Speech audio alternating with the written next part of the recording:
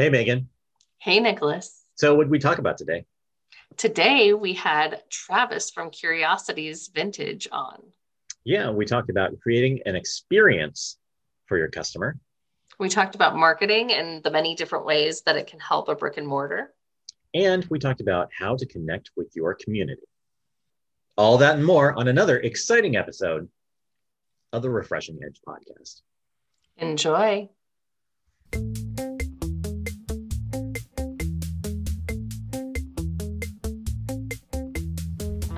Welcome to the Refreshing Edge podcast, hosted by Megan and Nicholas DeSalvo, about what businesses go through when branding, developing creative, and marketing their business in an ever-changing digital climate. It's also about leadership, company culture, building community, working with your spouse, and whatever we feel is important to share with you today. You might know Megan as an amazing wife, incredible mother, thespian, entrepreneur, co-owner, and creator of opportunities at Edge One Media, and volunteer for every nonprofit organization that exists in Portland, and maybe beyond. You might know Nicholas for his love of coffee, tennis, watches, video games, and all things Portland. I'm Travis Diskin, the proprietor of Curiosities Vintage Mall, which is a community of 60 plus dealers in downtown Tigard now. Started in Beaverton, but we're run out on a rail, as the old terminology goes, and found an even better home in downtown Tigard. And so what I do for my business is that I essentially act as the ringleader of a 60 ring circus of dealers and sellers of antique and used items who rent space from Curiosities and put their things and curate their spaces with the things that are interesting and important to them.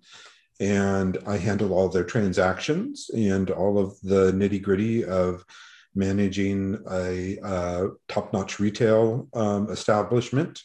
And they just come in and collect their checks for all the stuff I sold last month, because we also do take a commission on sale. So that's the business model. Mm-hmm. It's such a unique model. I guess my question is, how did that first come to be? Well, the model exists and has existed for a long time in the classic antique mall. And that would be like where sometimes in these small little towns like Aurora or Coburg or, used to be, downtown Tigard had quite a few, or Multnomah Village. People would just find cheap rent and they would get a bunch of people together and they would open up a place because they all, loved antiques and they wanted to sell them. And maybe they weren't great business people, but they loved their antiques and they attracted other people who loved antiques and old things and became like a little district. And that model was almost entirely wiped out by eBay for numerous reasons why eBay wiped out a lot of those businesses. But like any change in a market, the weakest models will be the first ones to fall. And so there were problems in the model of the old school antique mall. I was in a mall that was still hanging on in 2012 or so, as I was trying to move a bunch of toys and games and 80s stuff that I'd collected because I wanted to open my own store, my own toy store, game store in the future. But I'd just been hanging on to this stuff forever. So I'm like, I'm just going to get in there. I'm going to start selling the stuff. Started doing really well. Finally, the Reaper hit that one and they closed. But I just said, with my background in retail marketing and, and I've run a lot of different establishments over the year, I just said, you know what, this model could work if you just, instead of just focusing on, all the old stuff, this is a great old mahogany table. You focused on the shopping experience and you put the customers first instead of the merchandise first. And, that was instinctual more than like I thought this all out and wrote it out in an outline. But I had enough resources left over from a political campaign that I was managing that I just said, you know what, I'm going to jump into this and I'm going to do it. What's the worst that can happen? And, we're 8 years later now and, doing doing pretty well, despite all the challenges that came along, including having to move our business under 60 days notice, move essentially 8,000 square feet of merchandise and people and businesses with almost no notice. And then most recently, the pandemic. Well, yeah, going back to what you said about your business model, I think one of the things that you really nailed is the presentation piece. When you walk into Curiosities, it has a very distinct feel, and it's a really it's a cool experience to go through everybody's different section and discover, a new thing here or a new thing there. And something that was really, from all of the other antique malls that I've ever been in, it's just like a big conglomeration of stuff. Mm-hmm. And you can browse through it, but in your space, everything is very carefully curated, it looks like, and there's a big presentation component behind going through each of the different vendors. Yeah. You want me to Very speak to that? Absolutely. Yeah. So a big part of the business is treating it like a business, which is if you're a grocery store, you review what works and what doesn't, and the things that aren't earning you, results, you really have to make tough decisions and move that along. And so that's a big part of any business. And it's one that's the toughest part when your business is oftentimes about relationships. I have relationships with all these people, but if somebody's model is just not working, if their product is not really satisfying the customer's needs and probably not their business needs, then you got to treat it like a business and say, here's what we review. We look at what's working, what isn't. And then, if they can make those changes, then we would hope to see success. And if not, then, we find a new candidate for that space. It sounds more brutal than it is, but a lot of people come into it, think, this is like a hobby, right? I'm retired. I've got grandma's old plate collection and I'm going to put it up there for sale. But a lot of it is, I make decisions on who comes in based on what need they're going to satisfy. And that's part of my job, is to understand, if we don't have enough vintage clothing, then I need to find a dealer that's selling vintage clothing.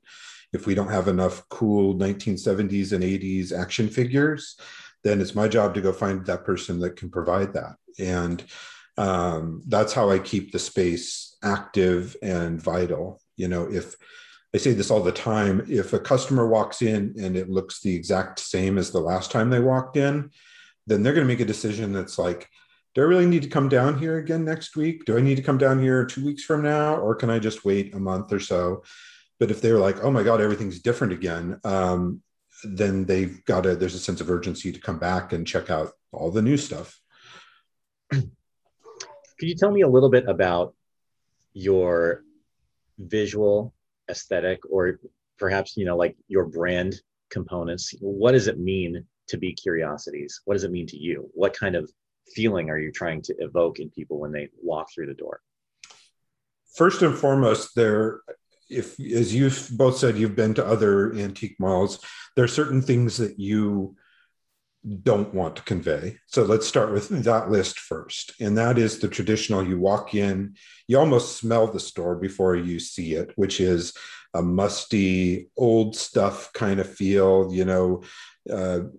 you smell ancient parchment and, wet upholstery and pets, and what you want to do is create an environment where people walk in and they feel energized, because what a lot of malls can also feel like is overwhelming. And you walk in and you just get, oh my God, all this stuff. I don't even know where to start. Now that is kind of our store, but we have, I have certain rules that, like, above 8 feet, we do not merchandise, even though our ceilings are, 30 feet tall. So people are like, well, you should put up signs, you should put up stuff. I'm like, people need a refuge, a visual refuge, a place where they can feel like everything isn't collapsing in on them. So visually, that's very important.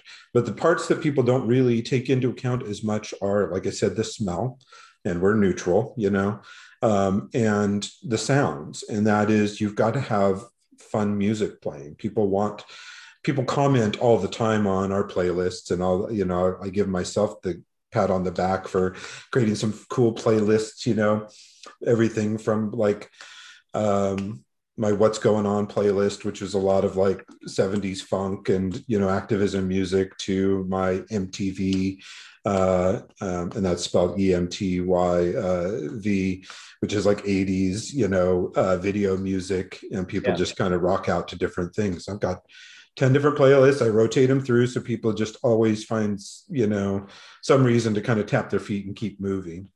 And that gives people the energy to get through 9,000 square feet of crammed space merchandise. There's a lot of stuff in there. And, another part of it is I'm very thoughtful about how I place dealers. So I don't have, a person who's all toys right next to another person who's all toys, next to another person who's like toys and ephemera. I try to space it out. So I've got one person that's very boho chic, with a lot of maybe gold and textiles and kind of Hollywood Regency, and then the person next to them I'll do straight up teak and mid-century, and then the person next to them specializes in books and posters, and then so I just break it up that way, so people just are never like, okay, more of the same. They go, oh wow, now I'm in a new decade, and oh, I can totally get the personality of the person whose space this is. Mm-hmm. And I think it's very thoughtful how you have it laid out, and you almost lose sense and track of time because it is so unique and fun, and you never know what you're going to find around the next corner. Yeah, I hear that a lot too. Time is a very fungible commodity in my store that people just really don't understand how long they've been there, or how long they want to be. We did not plan to be here this long, and now we need to come back again. Yes. How much suggestion or help do you give individual vendors on their merchandising? Merchandising is so let me put it this way. I not only attract people with a diverse based on the diversity of product and what they bring in, but also skill levels. And so I like to mix it up so that I not only have like the seasoned grizzled veterans of the eBay days, the go-go 90s, and people have been doing this for decades, but then I like to have people who are brand new to it because they add something new. A lot of people who come in that have never sold before. I've got dealers who are 19 who just I bring them in, I start them in a cabinet, a small $75 cabinet, and they're doing $500, $600 a month out of that cabinet. And boy, that was a great, test of concept there. And they bring a different look and a style that other people kind of an Instagram, like, framed look to their space that maybe the grizzled vets don't have the inclination to do, but then they see that it's working for other people. So then everybody kind of takes the best of everybody else. So the more skill sets, the more experiences I bring in, the better it is for the total community. And that includes merchandising. The main thing I do with merchandising when I talk to customers, like let's say a dealer's not doing so hot, I will have my top dealers fill out a review of their space, and merchandising is one of the components. Say, how is this working? Do you like the product? Is it merchandised well? Does it look attractive? How is the lighting in the space? And the number one thing I just, I'm an evangelist for proper lighting. And if people do not have proper lighting in their spaces, they look dead and dull, and they will not sell their product. Mm-hmm. You lose, half of your retail space in corners that are dark. So you need to do something to plan for that. So that's, I give a lot of thought to that because of, my background in visual merchandising as well. How have you utilized social media specifically in this time to promote your vendors and your shop? Well, I'm not an expert on it, but I see the value of it. And it's a tough thing because a lot of people, of a certain age just cannot keep up with the trends of social media, right? Because as soon as I'd figured out Facebook, Instagram came along, and my target demographic is over on Instagram. And now we're seeing like TikTok and other, platforms show up, and I just can't keep up. Like at a certain point, I was like, Instagram, how does this work? What's that's a pound sign. How's that going to do anything? How many pounds is that? But, so I paid somebody to help me figure that out and to help me get started down the right track. And then I took it over, and now I wish I, again, had somebody that could manage that because of time constraints. But it's incredibly valuable, and it was incredibly valuable through, especially during our travails where we had to move our business. We used social media to activate our core, our base, to use political terms. We activated our base, and they got in the face of Beaverton, and they got us some resources from the city because of how we were able to activate people for that. And then when we got, we became a, cause celeb, where people are like, oh, poor Curiosities, we need to support them. And they came out as soon as we reopened. They showed up in huge numbers to support us. Our reopening day was the busiest day we'd ever had to date, and that's just like one day. And so social media did all of that. So as I've transitioned into mostly using Instagram and basically cloning all those posts into Facebook, because I actually don't like the company very much, but I understand the value of the tool. I think I have an Instagram sensibility now as far as how to frame photos, how to set up my profile so that it doesn't look too busy. I'm very thoughtful about like, okay, this picture I'm doing that I'm leading with is very busy, so the next one needs to be very simple.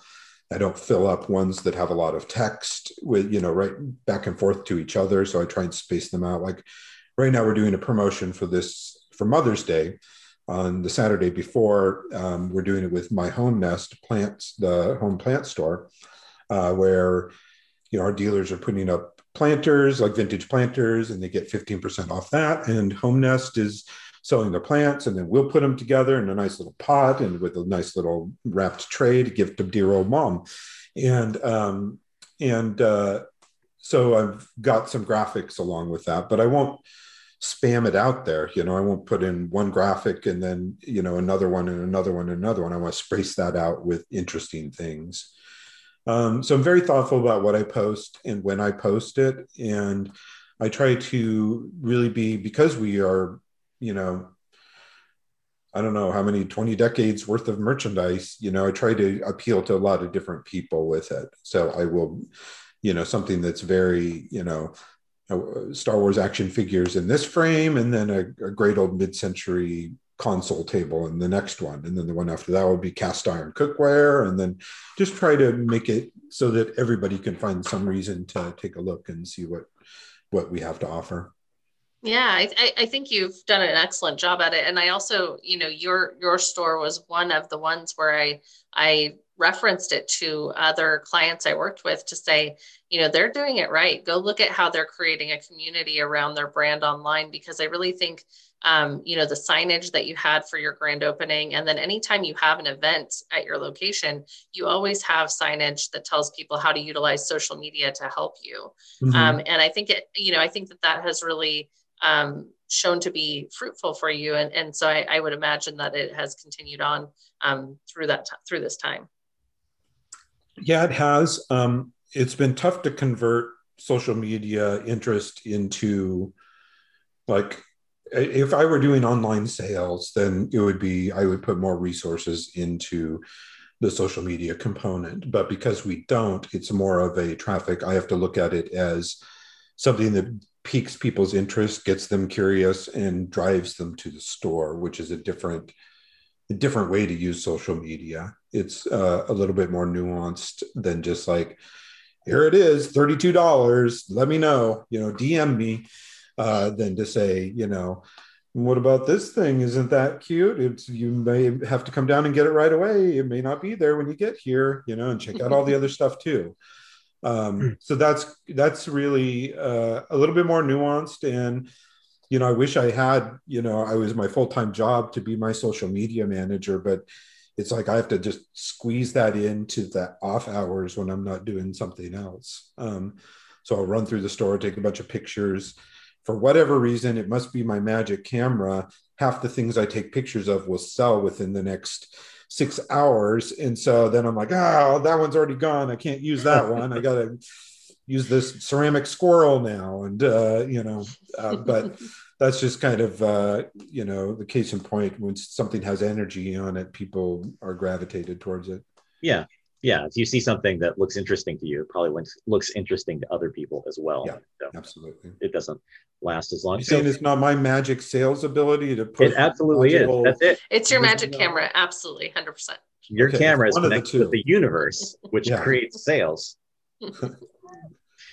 So you do all this stuff on social media. What other kinds of things do you do for marketing to get people in the door? So the main thing, and if I had, one piece of advice to give to retailers or any business that has customers that is, brick and mortar, it is that you have to create a sense of urgency and a reason for people to come to your store.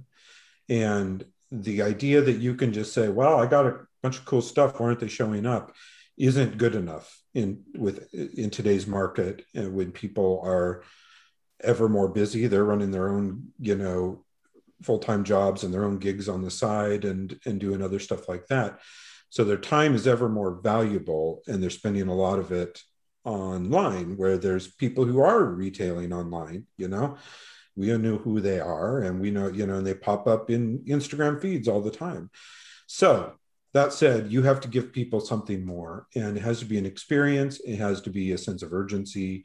That's what sales are. When you do a sale in your store, it is, to give people a sense of, the FOMO is real. People have a sense like, if I don't get down there, I'm going to miss out on this thing.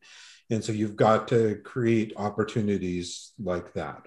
And that is events, which have been very tough to do right now. That is, giveaways or other sorts of reasons to get people to walk in your door. And when they walk in, you have to make them feel comfortable and appreciated, and like this is a good use of their time, their free time, because it's fleeting. So other than social media, I use social media to communicate special events like the Mother's Day thing we're doing. Mm-hmm. We have done outdoor markets or sidewalk sales. Like when we were able to reopen during COVID, we couldn't do a big market in condensed space outside, but I could spread people out on the sidewalks, and it creates a visual attractant from outside, where people are like, well, what's going on there? Let's put on the brakes. I did it during the farmers market. So utilizing other points of attraction, other events, and, kind of piggybacking on the heavy lifting that other people are doing. Participating in community organizations like I do with the Tiger Downtown Alliance to help kind of guide resources and intent to help your cause. Because my cause is common cause with the TDA. The more successful I am, the more successful Downtown Tigard is going to be. The more people that are going to want to relocate here when they know what's going on. So finding common cause with other people who are, pulling in the same direction is very important.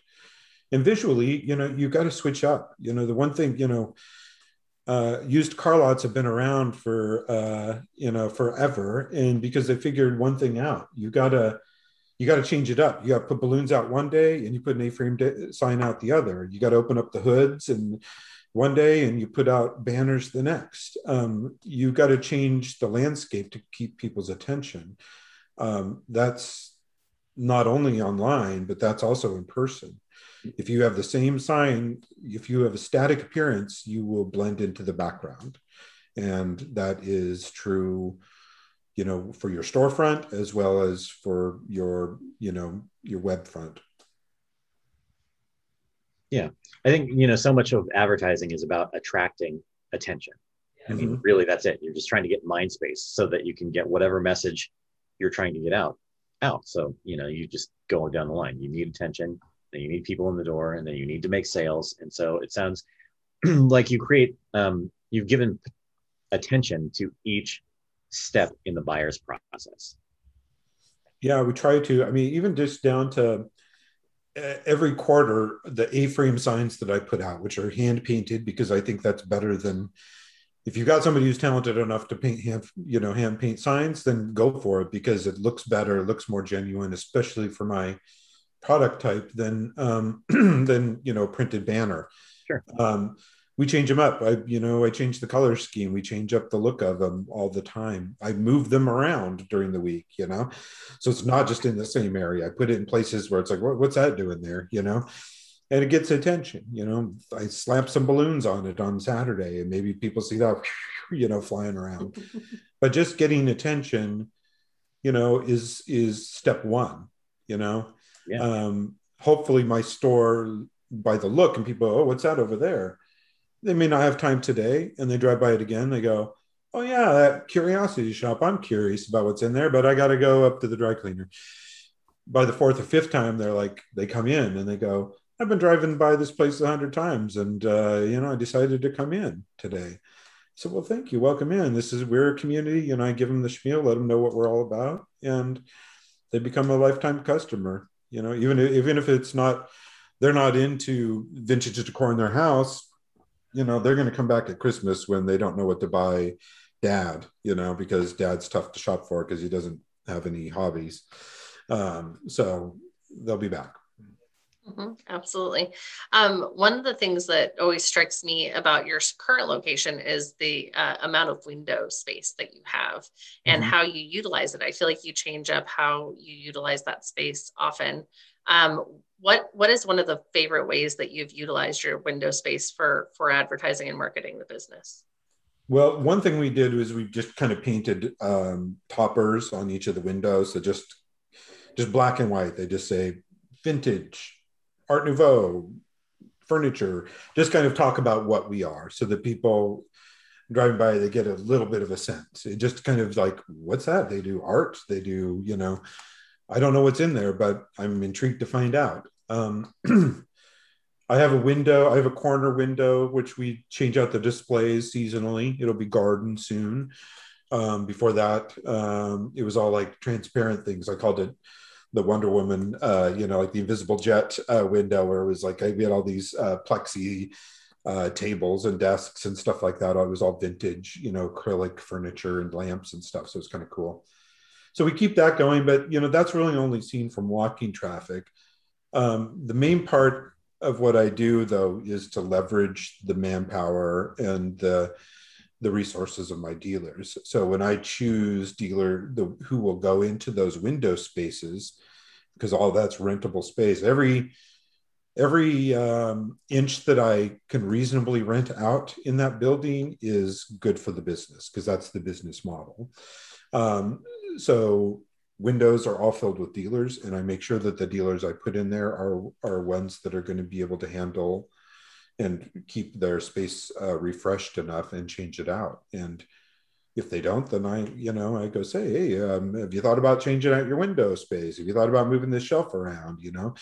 Why don't you put an etagere up there filled with some colorful glass? That would be really attractive. And, it works. So you mentioned the Tiger Downtown Alliance, and I have to say that I'm also on the board of the Tiger Downtown Alliance. Full disclosure. Here we are. That's how we know each other. Yeah. And what is it that you like about Tigard?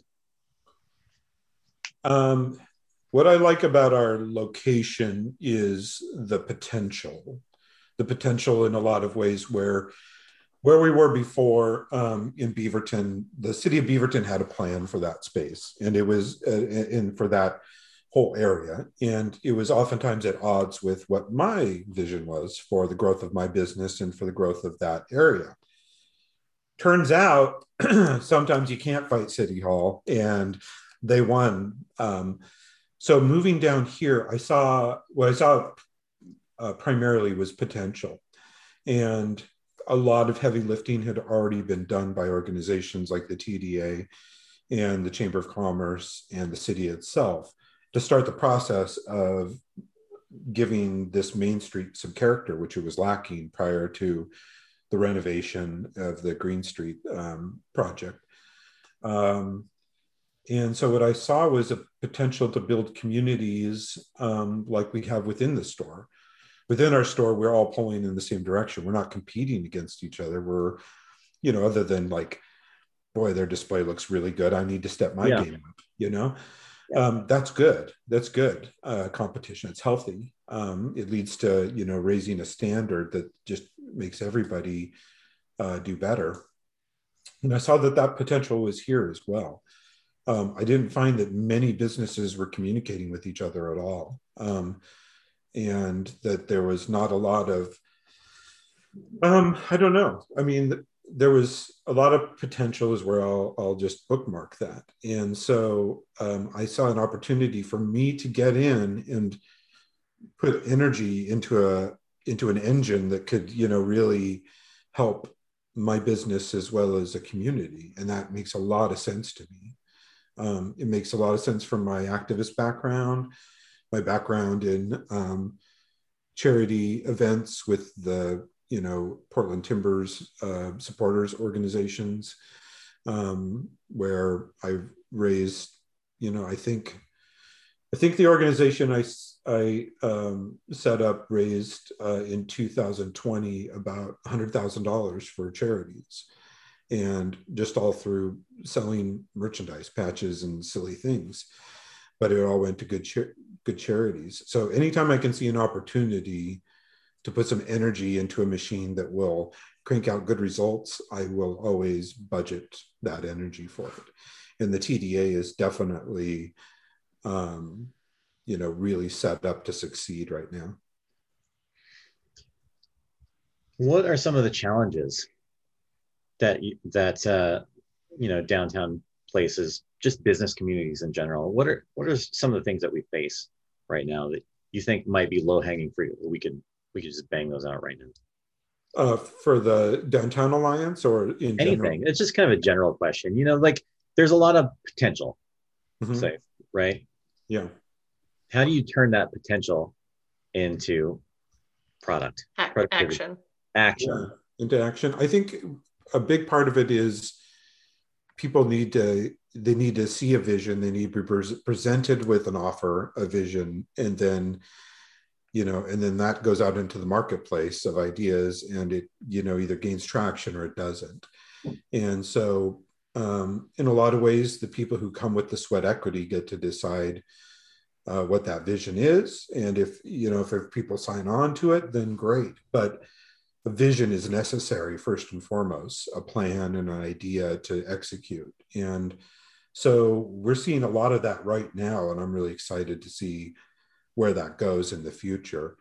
But I think not just businesses and not just individuals were set back by COVID, but all kinds of ideas and all kinds of like anything that you had. Like for me, TDA is about my spare time. Did I have much spare time when it came to like scrambling to make my business survive through COVID? No, very few of us did. We were all, ABP, always be pivoting. That was the rule of the day. And so yeah, the TDA really suffered during that because everybody's focus is on things more immediate, more personal. And so now I think if we can get back on track, post COVID, then I think the TDA also will have all the energy that it needs to be really successful. Yeah, and I think businesses, specifically businesses with storefronts, were hit heavily, through the COVID time, as was, everyone has been impacted. But what are you most optimistic and looking forward to the most in this post-COVID time that we see ahead? Are we post-COVID? We're not post-COVID. We're going back into lockdown in the next couple of days. Possibly. That's the problem. Is the whole problem is not COVID and not politics, but it's been uncertainty. Uncertainty has been the hobgoblin here, and we still live in a very uncertain time, both with COVID and its problems we're having in Oregon right now, but also with are we going to be facing a recession coming out of this? We don't really know what the economic backlash is going to be right now. Planning for uncertainty is almost impossible. You just scramble and pivot. And what I'm encouraged by is that, at least for my business and for most of the businesses that I work with down here, we're getting through it. And so if we can all get through it, hopefully we can start use things like the TDA and the events that it does to really build that customer base back. I'm nervous that people have changed their patterns of behavior, that they're going to be, I don't want to go out and eat. I'm just going to order, Grubhub or whatever. Yeah. That becomes more of a trend than people going out and doing things. But when it becomes safe again to meet and gather, I'd say it's going to be great for the TDA to continue to push events that bring people into this. I mean, we've got a great canvas to paint upon here now. And I just want to see more and more for our downtown core. I want to see more and more of the kind of businesses that make this a vibrant activity space. Absolutely. And I think really in the downtown Tigard specific area, we kind of are at a halfway point of the revitalization. I really do see that there's a whole other half of the revitalization that's coming ahead.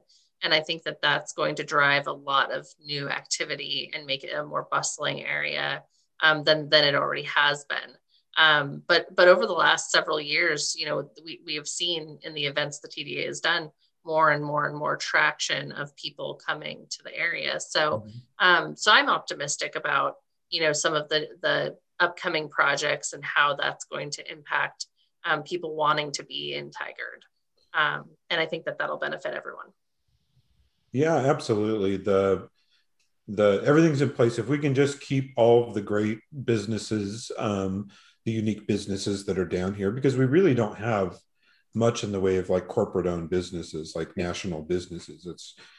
It's really local, mom and pops, whatever you want to call it, locally owned people who run these businesses, and they're the ones that are going to really have worked hard to weather this, and they're going to work hard through a potential recession. I mean, it's going to happen someday. If it's not in the next 2 or 3 years, it's going to happen in 10 years. So the more locally owned businesses you have, the stronger your resiliency is. And so more of that, the better. And the more kind of event-based, I've really pushed hard to get more and more retail down into this area as we start to see certain service type businesses move to find cheaper rent or, find downsize or find other opportunities. I like to see more and more retail and more experience-based businesses come down here, because then, you can create a case for a customer to say, even if there's not a farmer's market going on, to say, come on down here, walk through 20 stores, get your ice cream, get a slice of pizza, get your sandwich, start with coffee at Symposium, and then walk over, and check out these retailers, and then go get a sandwich at Beach Hut, and then, get a drink over at Senate and play some board games, or it's trivia night, just do those kinds of things to keep people active down here all day. So it becomes a destination for, we're not the beach and we're not Mount Hood, but it's something to do if you don't want to go out of town, is to come hang out in Tigard and check out all the quirky, fun shops. Mm-hmm. Yeah. I didn't mean to make this a TDA focused podcast, but what it does highlight to me, you said that there's not a lot of corporate, or big conglomerate kind of businesses downtown, but there are a lot of locally owned businesses, and that underscores the importance of being connected with your community, because in difficult times, your community will be connected to you and help raise you up when you need some help. And so that's why, one of our core tenets of our business is to connect with the community, and in hard times, they'll help you in the ways that you have helped them throughout the years. Absolutely. Yeah. And making those connections with people really helps, get the results you want to see. It's, without people, you get a real nasty customer and someday, and you're just like, oh, these damn customers, but it's like, they're the reason I exist, we're there, right? Yeah, so you've got to create, a great environment for people, and you want to, everyone to have a positive experience. And the more that you talk to your community and they understand that you're part of the community, not just there, to grab their hard-earned lucre, the better off you'll be long term. Mm-hmm. And I think what we're talking about here in Tigard is not unique to Tigard necessarily. I think Main Streets in general have a lot more smaller businesses as far as mom and pop shops go, things of that nature. And I think that a lot of them are revitalizing. A lot of them are going through, redefining who they are and what they're about. It used to be that you could go down to Main Street and have a candy store and, have kind of the different places that you would go for the things that you need to entertain yourself throughout your day. It would be the place that the kids rode their bike and were able to go shopping and things of that nature. And I think that that's something that we're attempting to get back to in a new way. And I'm very excited about it here in Tigard, but I also think, we can be excited about it nationwide. Yeah, it's interesting, the flux in retail, especially where you saw downtown cores suffer because of the movement to malls. And now you see the malls are suffering, malls are closing all over because their business model relied upon getting these big ticket retailers, sometimes big box retailers, sometimes small box, but still, you just own a series of malls and you just say, hey, Gap, open up in each of ours, and now these places are closing or they're, suffering from online. So it gives the smaller businesses that have a differentiating factor, like a cool environment, things you can't find anywhere else, local expertise, and just being part of the community, a chance again. And people are seeing the value of that because, the online experience is very similar to the mall experience. And so you can just go ahead and shop at one or the other. And then when you want to go down and talk about talk to the guy who's got 40 years of experience fixing shoes, and can I save this shoe or do I, go buy a new one? You've got the guy in your downtown core that can do that for you. Or find that unique gift that you can't, where you can spend 100 hours online trying to find something, or just walk through my store and go, oh, that's a good idea. Yeah. So. Well, yeah, what I think is exciting to me is seeing how, there's a major disruption in the internet that, caused a big market shift with small businesses. Yeah. And, what the aftermath of that is, how are you going to continue doing business in the world where the internet exists, where a pandemic has kept everyone inside? How do you create an experience that people can have as a small company in an environment where those things, the internet is there and, you can't, travel experiences are limited. And it seems to be that the revitalization of Main Streets is one of the cool things that could come out of this. Yeah, the tough thing is that the tools that are not necessary, but the tools that the small business owner needs, like social media, is oftentimes if you've been in business for a while, you just go, I ain't got time to figure that out. Either people will come or they won't, and when they should really, if they could be introduced to an easy way to get access to those tools that make sense for them, then they might see the results. It's one of the things, I mean, it's tough with any marketing. Like I say, old school marketing, 101, I'm going to put an ad in the old local Times paper, you know. How do you prove a return on investment on that? How do you prove an ROI on a radio ad? You know, these are a television ad. You were just told that these are what you need to do. It's all about brand awareness, you know? Yeah. But in a lot of ways, you know, so I mean, I guess couponing and stuff, you can find ways to track ROI based on that. But if your investment, you know, your investment in building your social media is in a lot of ways very small. Maybe you spend a little money to get some expertise from, you know, from the experts, and then you go out and on your own and get a little bit of counsel along the way.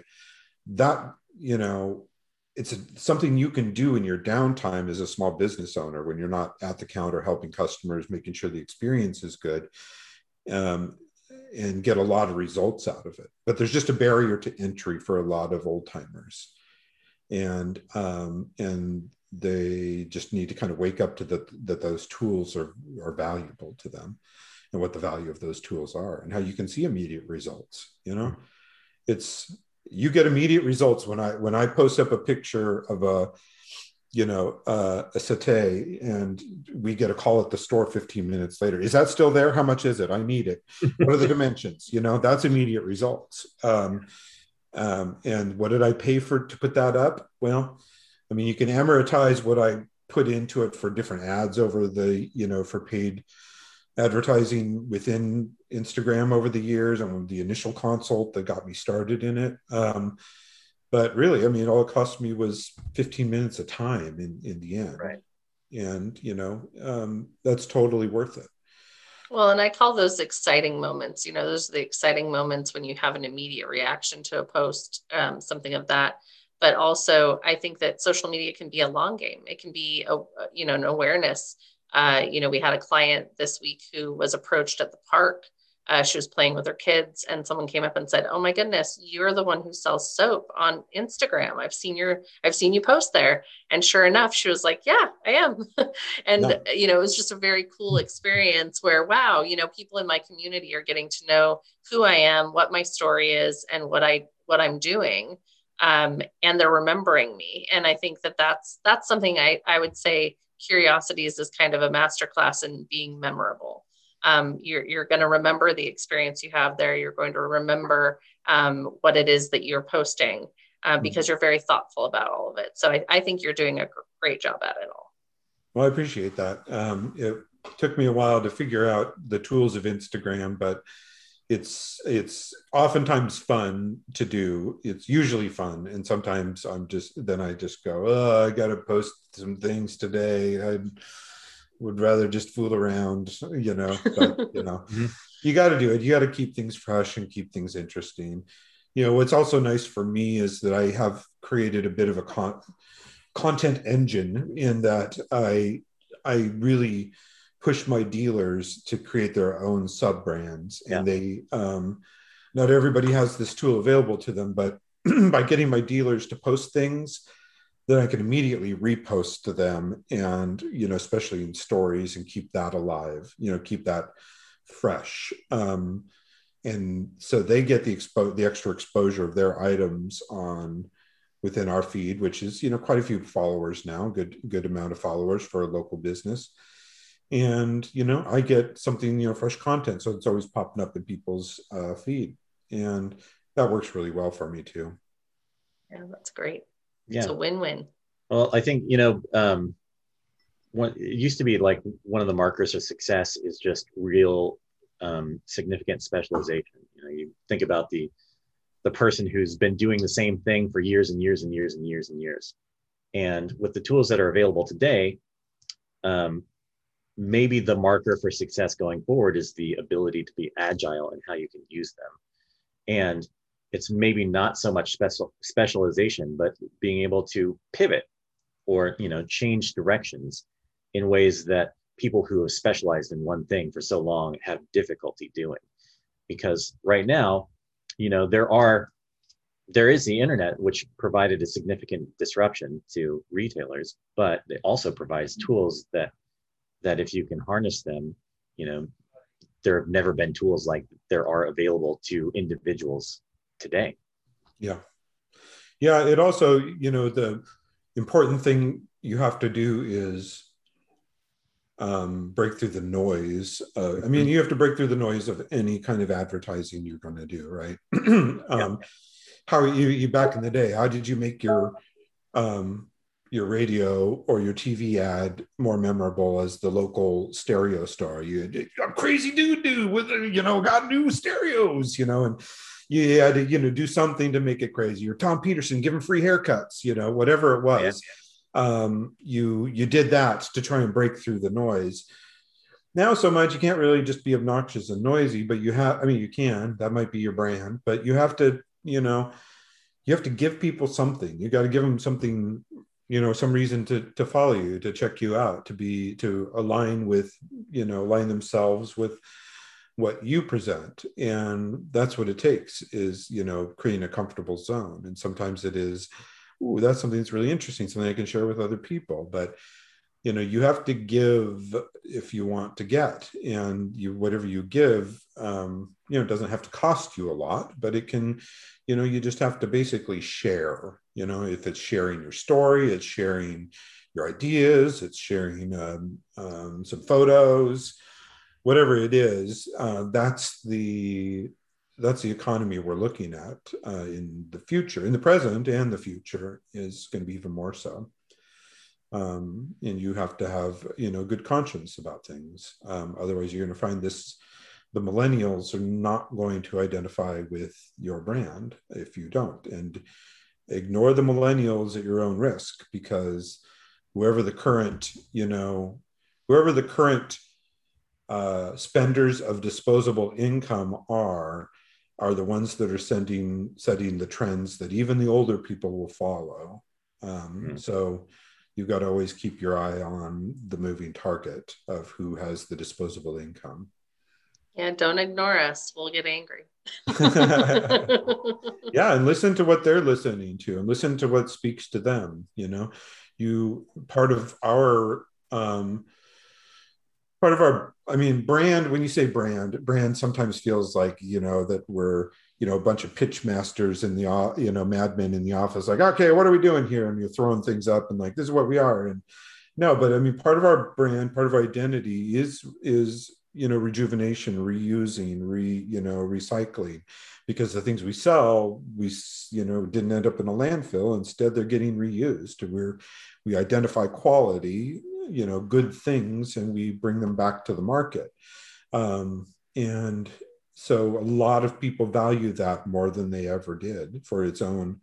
A lot of people used to have a stigma attached to, I'm not going to wear an old shirt that somebody used to sweat in.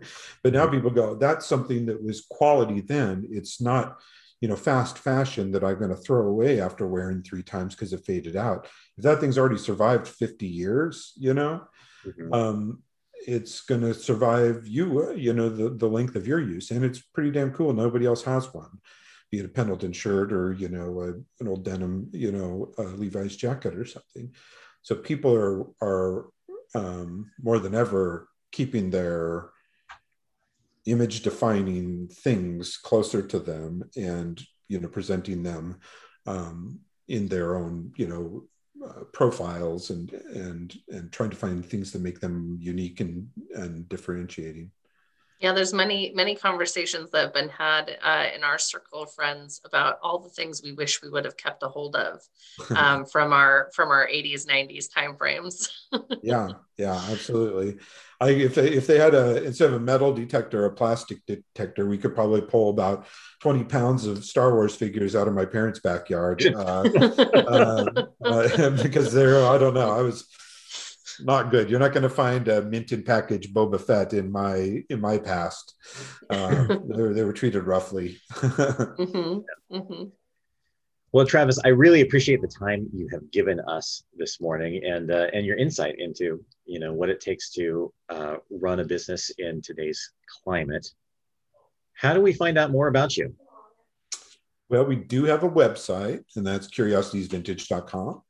And if you're going to follow us on one social media platform, Instagram is the best one. Again, Curiosities Vintage.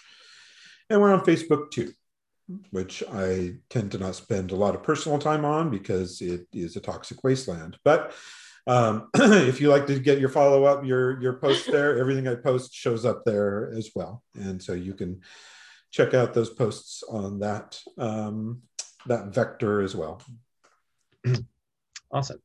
Well, it's great. I think like there's just a lot of valuable insight into how to create an experience for a customer, and like, just the customer journey in general, how you discover you, how people feel when they walk through the door, how you get them to come back. That kind of stuff is really important, and something that a lot of small business owners have a hard time figuring out, especially at the start.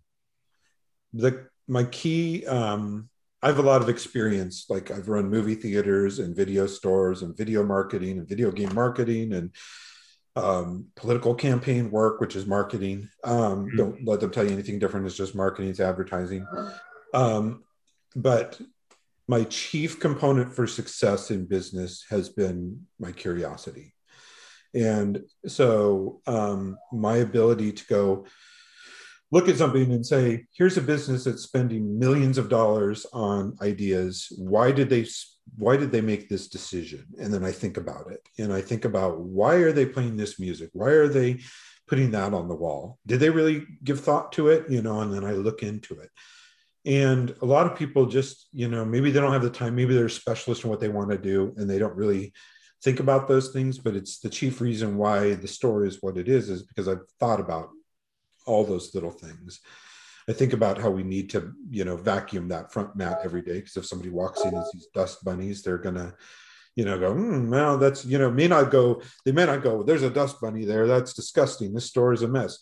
But it's the cumulative effect of every little tiny, notion. So I don't know, curiosity and the ability to go into places and see what's working, what isn't, is what keeps me up at night, and probably makes me the nemesis of a lot of other businesses when I write reviews about them, or I don't know.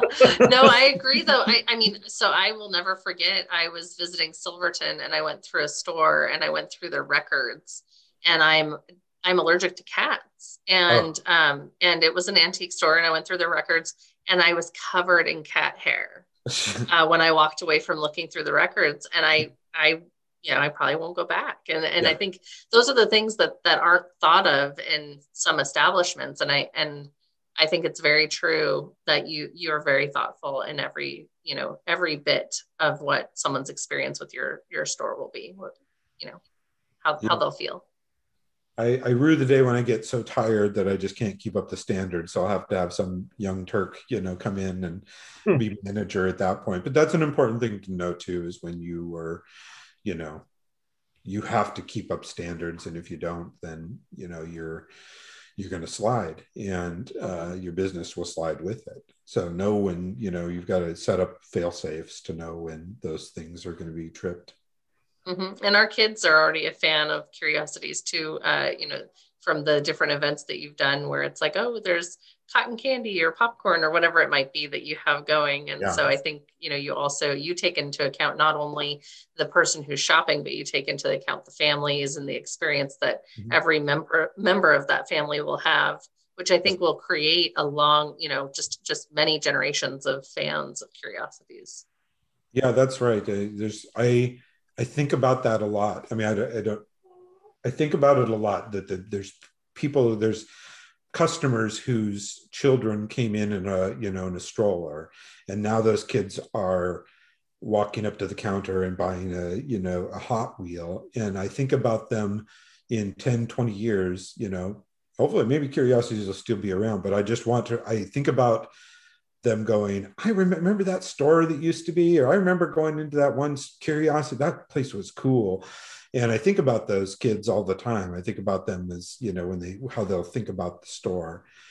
Because I think about stores like that. I think about places that I went as a kid, and I thought about, oh, that was really cool. I remember that pharmacy. It had such a big selection of candy, and I'd always go in there and spend my 5 cents on Jolly Ranchers. And, that's the experience. That experience will live on. And even if people can't really put their finger on it, they have had an experience that they come back and seek again when they're like, been cooped up for months on end. And with one of the first, this is not once, not twice, and not just, I can count on my fingers, have people said, this is the first place I come back to now that I'm out and shopping again, because we're a happy place for a lot of people. It's a place. That's such a great feeling, I bet.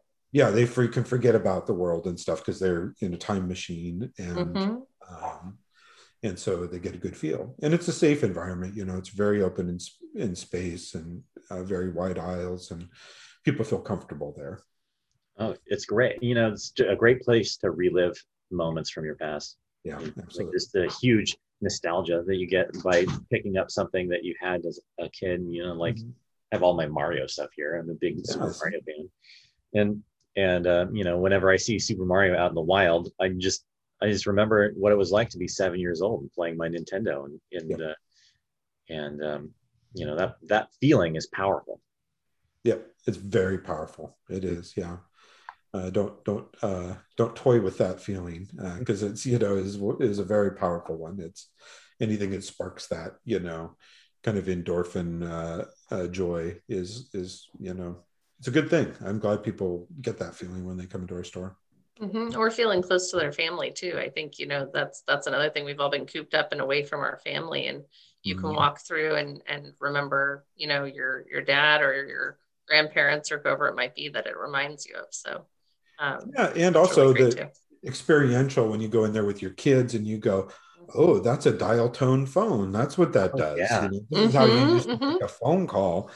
Or so many first dates are in my store where they're like just walking through something to do, like, what do you think about that? Just it's really interactive in a lot of ways that a lot of retail isn't. So yeah, there's a lot of reasons why people come to the store that aren't just about, we need some end tables quick, Yeah, that's a different kind of experience. Yeah, that's right. Well, that's 10 minutes of bonus podcast content we just got. Deleted scenes. Well, thanks again, guys. I really appreciate it. It was fun. Thank you. Yeah, Thank you very much. Appreciate your time. And when it comes out, we'll be sure to send you a note so that when it's live. Cool. Yeah, give me a link too so I can, send people to it. Wonderful. Yeah, I love to send people to me talking. Well, thank you for taking the time. We understand how precious that is, so we appreciate it for sure. Yeah, I just finally got into this space where I'm able to free up some time for myself to deal with, to do things like the TDA again, and other business building rather than just building business, survival sort of stuff. Yeah. I'm glad to be there. We had our busiest month ever last month, so or not last month, March was our busiest month ever. And so that was atypical, not something I did not expect that, but it's, I think, old Diamond Joe's government giveaways really helped us out. Yes.